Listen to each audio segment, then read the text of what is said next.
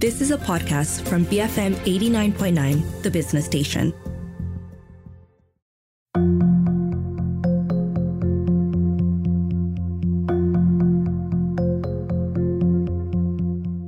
BFM 89.9, the business station. My name is Rich Bradbury. Welcome to Matt Splain today. Is technology making us stupid? It's not the first time that we've discussed this on Matt Splained, because we have to keep asking the same question because we are becoming stupid. As AI becomes even more prevalent in our lives and our workplaces, can we finally be accused of offshoring our intelligence? Hey, Rich, I finally get to do my Dumb and Dumber episode. So do you want to be Jim Carrey's Lloyd, or do you prefer to be Jeff Daniels' Harry? That's a loaded question. I think I want to be Harry. He seems happier. Okay, so that's the challenge. So for the rest of the episode, we have to try and call each other by our character names. So Harry, no, I mean this idea, this notion that technology is making us stupid is pretty much as old as time itself. It comes from this idea that there's something inherently lazy in using a device that saves us time and labor. And, every generation forgets that its progress is generally built on the successes of the generations that came before it. Right. And I'm sure there were plenty of people commenting at the time when they saw the first plows saying that these are, inimical to the functioning of village society. And you can see why people kind of have these ideas. In the short term, technologies often displace people or displace their role in the world, because with the plow, suddenly farmers could prepare and till crops on much larger tracts of land that could support larger populations and offset, some of those risks of food shortages. I'm just curious. You seem to use the plow analogy quite a lot. Well, I've got to choose something, Harry, that was sufficiently far behind in history to have an impact. And you have to find something that people care about, because plows equals food. So people still care about food. Okay. So in this case, it's technology that's about 3,000 years old. If I use technology that's more recent, well, iPhones were practically invented last week. The printing press, that was only about 500 or 600 years ago. I could talk about looms. Those were invented about 7,000 years ago. That's how long we've been weaving yarn for clothes and fabrics. But who cares about looms? Do people even have an idea of what a loom is when I say it? We could talk about power looms, which became that kind of symbol of the Industrial Revolution. But that was a minuscule 350 years ago. Even something like compasses, that's about 1,000 years ago. So in a lot of ways, the plow is a good example, because it's stayed remarkably consistent throughout history until the mechanization of the 20th century. And there are still plenty of places in the world that you can go where oxen still pull plows across fields. So True. It's a good living example of old technology, Harry. Now, listen, Lloyd, you can't argue that plows are making us dumb. No, I mean, I'm not trying to, but we've always had the same issues with technology. So technology doesn't normally launch itself into a void, except for maybe the metaverse, because it kind of is a void. But even with the metaverse, it's built on top of layers of technology that we recognize, even if we don't necessarily understand them. So a lot of technology tends to be iterative. It's just a better version of a thing or things that you already know, like the spork, the fork and spoon. Who doesn't want a spork? Well, obviously a lot of people, judging by how few sporks there actually are in the wild, I once had hopes that I would see these enormous flocks of sporks flying overhead on their northerly or southerly migrations. But, to no avail, rather, the sky's still full of stupid birds. So these are iterative technologies. Home computers, for example. Home computers, well, that's basically a typewriter with a TV screen. So that's not difficult for people to grasp. Mobile phones, well, people already had cordless wired phones in their homes, so it's only a step further from there. Cars, well, horse carriages with a mechanical horse at the front. I mean, we even rate engines by their horsepower. Do you want to have a go? Would wireless headphones be iterative? I guess so, yeah. I mean, we're used to headphones. It's just the headphone without the cord. But, when it comes to digital technologies, it gets a bit trickier because there isn't really anything to see. It's just a concept that you have to wrestle with. With the internet, well, we can sort of imagine data packets floating and flashing around. The cloud, for example, that became easier once we realized it was really just all of those data packets running backwards and forwards to server farms. And even server farms, we can visualize that because it's like a battery farm for computers instead of chickens. But how do we imagine AI? Sure, the machine itself sits in a server farm, but how does artificial intelligence do what our brains do? Even something like a search engine, we can grasp that because basically it indexes information. We might not understand how that indexing is done or how it's delivered to us, let alone how it does those things so quickly. But at its heart, it's basically a filing system. That's something we can all understand. But AI is this black box that people tell us we can't peer inside. And even if we did, it would basically be unknowable. Which people? Well, people like us mostly, Harry. But the biggest problem comes from... So we're perpetuating this problem then, are we? I told you, Dumb and Dumber. But the biggest problem is when all of these technologies converge. So our phones now have AI in them. A lot of newer cars have AI in them. As I mentioned last week, some people want to put AI in our fridges. I don't know why people can't just leave fridges alone. But as a result, all of the tech we routinely use becomes increasingly unknowable because we're adding these elements that we simply can't even grasp the concept of. It's like the old trope, if something electrical breaks, hit it with a hammer. It works. It works. It doesn't matter if it's a car, a TV, a radio, your water heater. My brother is definitely of the hit it to make it work school. He has a very old Land Rover. So to an extent, that technique kind of works. And he has this enormous toolbox on wheels and he loves taking it to places to fix things. I've never actually seen inside it, but I love to think that when you open it up, there's nothing in it except hammers. All different hammers in different sizes and different weights. Maybe there's, a couple of screwdrivers so he can undo things to get to the bit that he wants to hit with the hammer. But other than that, I think it's pretty much a hammer for every occasion. I think my dad had one of those as well. It often contains nuts and bolts that don't seem to fit on anything else and are just left over from somewhere previously. Yeah, and they don't fit each other either. Correct. Yes. Now you know what I'm talking about. Exactly. But just to get back to things, how does all of this connect with tech making us or not making us stupid? Well, because it makes us feel stupid. We feel that we ought to be able to fix things. Don't forget that there have been those movements over the last few years about the right to repair.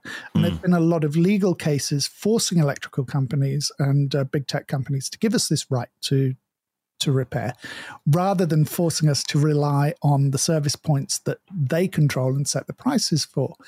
But even those rights to repair don't really help most of us, because to replace a phone screen, we're still going to have to take it to an independent service provider. We've won the right to choose who repairs stuff for us.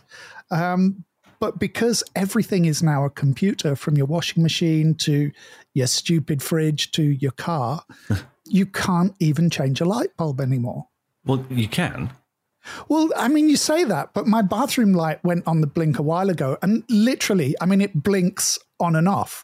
And when I opened it up, there wasn't a bulb. It was just a strip of little LED lights. Yeah. So, you know, You couldn't shake it to see if it was broken. No, exactly. So I got onto Google and a bit of research showed that it's probably a fault in the doodad that regulates the current, that provides the current to the bulbs. How do I fix that? I mean, it's not even a smart lighting system. So now we have lights where the entire fitting has to be replaced if something goes wrong with it. How many people have you had conversations with who've changed their kitchen cabinets or the entire lighting system in the kitchen simply because the bulbs that came with the kitchen are semi-bespoke and it's pretty much impossible to source replacements for them? Right. You know, not only is that environmentally very wasteful, you think about the cost and the time and just the effort all of that requires. But Lloyd, again, this isn't actively making us stupid. But it is in a sense, because everything is suddenly specialized. So you ask that question, how does a smartphone work? And very few people can actually give you an answer because the hardware and the software overlap and integrate in so many ways that people don't even bother to understand. Open your car bonnet. If it's a relatively new car, well, there's just a few holes for fluids. Not even that if it's an electric car. Other than that, you know, it's basically a big computer and you actually void the warranty if you try and mess with it. Yeah. You know, sure, all of that information, the knowledge is out there with a few clicks, but what value is there for you understanding it? And how much of it would you even understand if you were able to access it? How much background research would you have to do to get to the point where you understand the thing that you've just looked to fix, especially once it starts to intersect with artificial intelligence?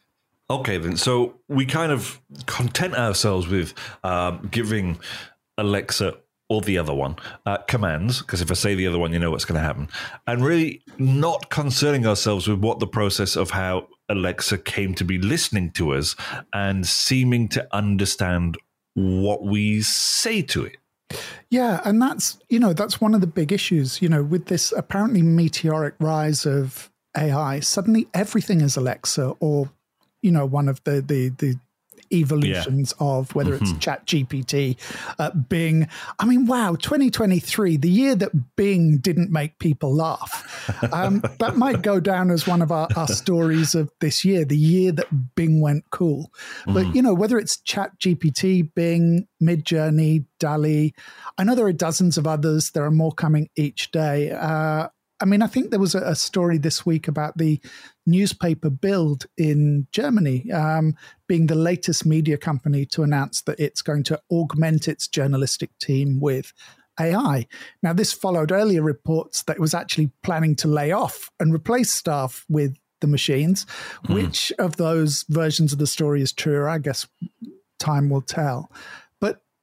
You wonder as well, with the layoffs this week, how many of the staff that Grab has laid off are going to be replaced by autonomous systems or some kind of machine intelligence? Even closer to home, Matthew, one of our local radio stations launched an AI DJ just a few days ago.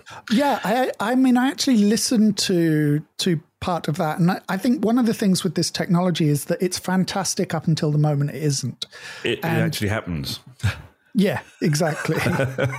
It's fantastic up until the moment it makes a catastrophic mistake on air and gets the station fined out of existence. Right. Well, no comment. Anyway, but here's the thing. For the most part, AI is being framed as assistive technology, right? But with a human assistant, we know what that person does and how they do it. Yeah, totally. We know what they should be doing, although most people who have assistants spend most of their time complaining about how those assistants do things. But you're right. How does a medical screening robot arrive at its preliminary diagnosis. Sure, the patient is feeding it answers in the form of a checklist. The machine looks at the likely illnesses, but its logic process isn't the same as ours. Did it miss any cues in body languages that maybe a human practitioner would have picked up on? Or has its snapshot and its potential access to patient data enabled it to create insights and possibilities that would never have occurred to that human practitioner? Mm-hmm. So the answer to both of those is probably yes. Yes, yeah. But how and why, that's what we don't know. And that's what I want to talk about after the break. That process, what happens when we stop asking how and stop asking why. And as long as he's on air, we'll never stop asking how and why. More of the same from me and Lloyd when we come back after these messages here on BFM 89.9.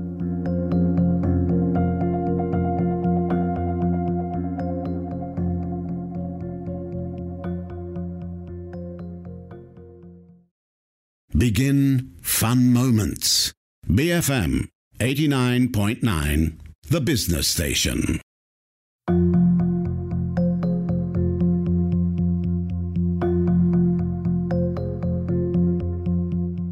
BFM 89.9, the business station. Welcome back to Matt Splained, or Lloyd and Harry's show for today. Anyway, today we're discussing stupid, or are you more or less intelligent since part one, Matt? Harry. No, Lloyd. Lloyd. You're Harry. My word. Oh dear, yeah. Yeah, well, clearly one of us has got an answer for that. I know. And I think a lot of people would describe me as being more or less intelligent. I'm sorry to Johanna if you're listening. That was a terrible dad joke. I shouldn't have done that. So the topic for today, as you said, essentially is technology making us less smart. So we spent most of the first part of the show talking about the ineffable nature of a lot of current technology and how it could perhaps lead us to be less curious and more disinterested as that technology becomes more complex to understand. But being incurious or disinterested about technology isn't the same thing as being stupid. And I know that's probably something that nobody ever expected me of all people to say. But that wider question, is technology making us stupid? Well, that technology is as old as technology itself. Before the compass, navigating the seas was basically a point, shoot and hope type of situation. You could use the stars and the sun, landmarks if you were hugging the coast, or if there was a helpful kaiju in the water. With the compass, seafarers could navigate confidently day and night, whether the sky was clear or overcast. And as a result, we started to see an expansion in, maritime trade across the world. But did the compass make us smarter? Well, I'm sure there were plenty of people who decried it, saying that, it would deride the traditional skills of the sailor, but it brought spices and goods around the world. How the European powers then made use of it, well, that's kind of another discussion entirely, but it facilitated travel. It facilitated that exchange of ideas because ships didn't just bring goods. They brought rats. They brought people with diverse knowledge and perspectives. So, off the top of my head and with no expertise in this kind of economic history, I'd say, yes, the compass made us smarter. But this idea that the internet is making us dumb dates back to the start of the internet. A quick Google search will find articles that go way back into media archives, and every few years we get a fresh wave of them. In 2004, with the explosion of Web 2.0, suddenly the internet is making us stupid. In the late 2000s, with smartphones and high-speed data, 3G, apps on the phones, suddenly the internet is making us stupid. In the mid-noughties, it was social media making us stupid. And since then, more social media, Facebook and Twitter, Periscope, Snapchat, TikTok, all of them making us stupid. But weirdly, despite all the column inches and the bile spewed at those people, usually from a younger generation using technology that older generations don't understand, there hasn't been any scientific research that seems to support the hypothesis that we are getting more stupid. Do you think it's more about observation and conjecture creating an inherent bias? Well, one of the examples people often use is that young people, and I've used young people in inverted commas. Get off my lawn. Yeah, they can't add up without a calculator or an app. Usually it happens when there's an interaction in a store where the tiller's gone down and the transaction has had to be tallied by hand. Right. But people forget that adding on the fly is a skill. Why would you need to remember the price of something in the store when the barcode or a till entry item does that for you? Back a while ago, when I used to work in a pub, I got pretty good at adding things up quickly. Adding up those rounds of drinks, of food and drink accurately was a skill that you had to have. But I certainly wasn't good at it on my first shift or for the first few weeks. Modern point of sale machines, they don't just tally up the value of a customer's purchases. They're logging stock and inventory control. They're tracking purchasing behavior. They're doing all kinds of segmentation. So when a computerized point of sale goes down, telling the customer how much they owe is really only a small part of what's going on in the cashier's head. They're trying to make sure that your purchase can be slotted back into that whole process, into the machine, once the system comes back online. Okay, so what about that comment that we often hear it, that a reliance on technology like the internet makes us less likely to retain information? Don't you think AI is, or do you think AI is likely to exacerbate these problems? Well, I mean, in the course of researching this show, if you call what I do research, I came across a Guardian piece called, unsurprisingly, Will AI Make Us Stupid? By the journalist and author Simon Winchester. And I kind of take the view that he's done. I have more of a positive spin on where this is going to take us. I mean, we all know the negative one. We know the popular science fiction model that machines do everything for us. We become lazy, slobbering, screen-addled blobs because there's nothing left for us to do. And we've got no purpose beyond senseless hedonism. Surrogates is one of the movies that comes to mind. I know that's another example I overuse. But Simon Winchester makes the point about the volume of information we require today. And we don't really know how or why the brain chooses to prioritize some information over others. But it certainly makes sense if it's information that we don't regularly use or is readily available from a source like the internet, then our brain isn't going to bother using the resources to commit it to long-term memory. Yeah. For an old bloke, I think I'm reasonably good with technology, but I'm way slower than somebody who's 30 or 40 years younger than I am, because I still have to think about the way the system or the OS actually operates. Those kids don't. They grew up with operating systems. It's second nature to them. They don't need to think about it. To them, it's just like an extra sense or a limb. I did have a moment the other day where somebody had to remind me how to use AirDrop on my phone. Yeah, but that's because it's Apple and it's cloud, and it kind of works when it feels like it anyway. So you don't bother retaining that information. Right. But just to go back to what you were saying about it being, second nature and them not having to think about it and everything. But that still leaves us with the risk of leaving knowledge in the hands of these black boxes that you've already described. Okay, I'm going to say something very odd now. One of the How is that any different? One of the fun things to do as a futurist is to think about the future as hindsight. Now, I know that sounds weird. You project yourself forwards and then think backwards, but it's actually really helpful. Otherwise, you're standing in the present. You're standing where you are now with the knowledge you have now. And all of the things that you're imagining are just going to be multiplier effects. It's why we often get these kind of disaster scenarios about the future, because one negative amplifies the next. And we don't stop to think about society pausing or looking to redress or rebalance those effects. That's why it's sometimes useful to look at that imaginary point in the future and work that same set of social mathematics backwards. Okay. And when you do work it backwards, does it bring you to the same starting point?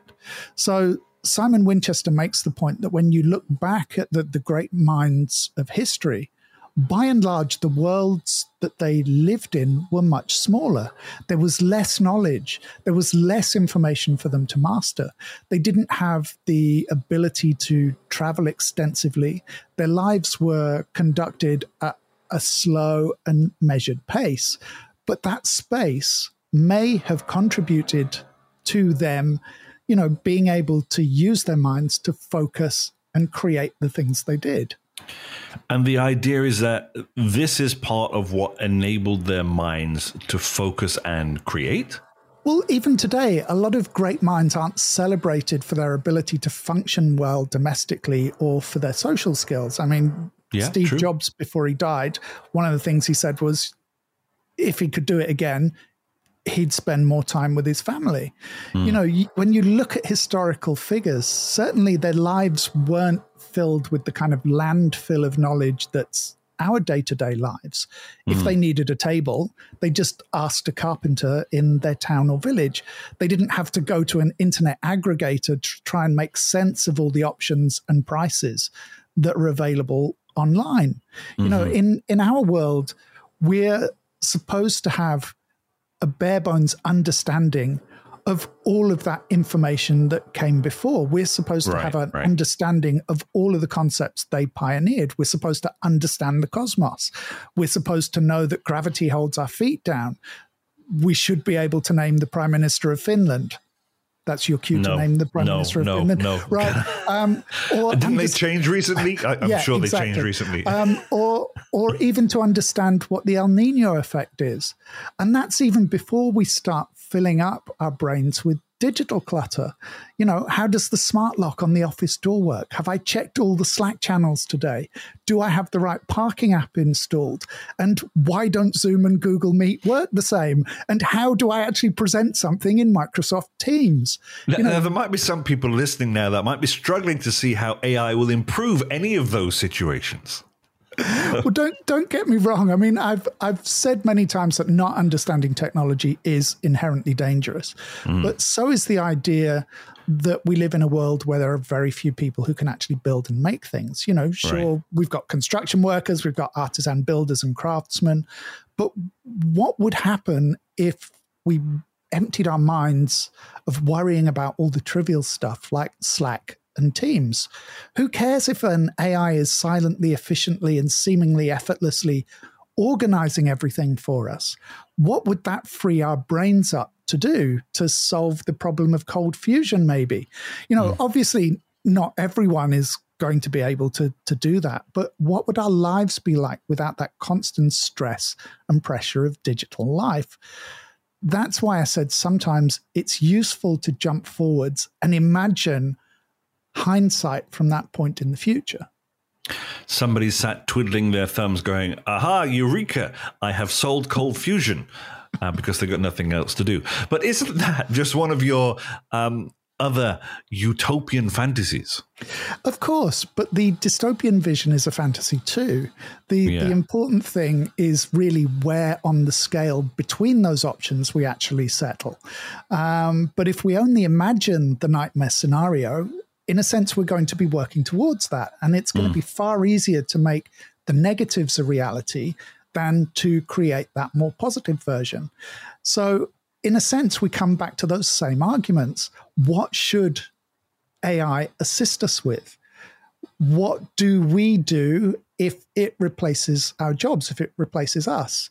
We talk about knowledge economies. Well, perhaps AI is the opportunity to create a bit more space in that system, to give the human intellectual capital more room to do what it does best, which is to think, and let the AI, the machines, do what they do best, which is to run the systems efficiently, to actually service and run that knowledge economy. You know, I know this is going to end up being another of those shows where there's no simple or black and white conclusion, but that's because the future isn't certain. But that doesn't mean that we get to, or we should be, passive passengers heading towards that future. Right. You know, these decisions are about what we all want AI to do, what roles it's going to play, what tasks it's going to perform, and by that token, what roles we want to play in society. You know, when we talk about things like innovation, we often see it in very simple terms. We see it as wealth creation, we see it as building a business. But you also have to build and shape and create the future as well, because the future can't be stopped. It's always going to happen. You can't stop tomorrow from coming, but you can decide what tomorrow will bring. Wow. I mean, I'm ending with such an awful cliche. But, you know, AI isn't our enemy, but it could be if we let it. So when I look back at the 2020s with hindsight, it's the decade where people took back the reins of technology and defined the roles AI and automation would play in their future lives, because that's what hindsight is. Hindsight is 2020. Admittedly, in my version of the future, my immortal cloud-based essence is the supreme leader of the planet, but that just goes to show how smart everyone is. Well, thank you very much for that, Lloyd.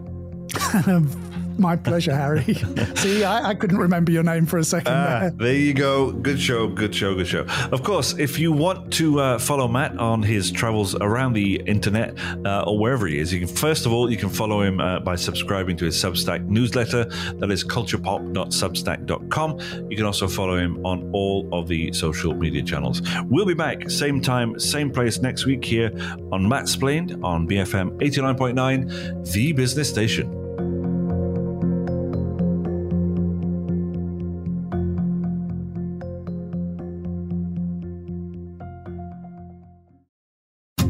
You have been listening to a podcast from BFM 89.9, the business station. For more stories of the same kind, download the BFM app.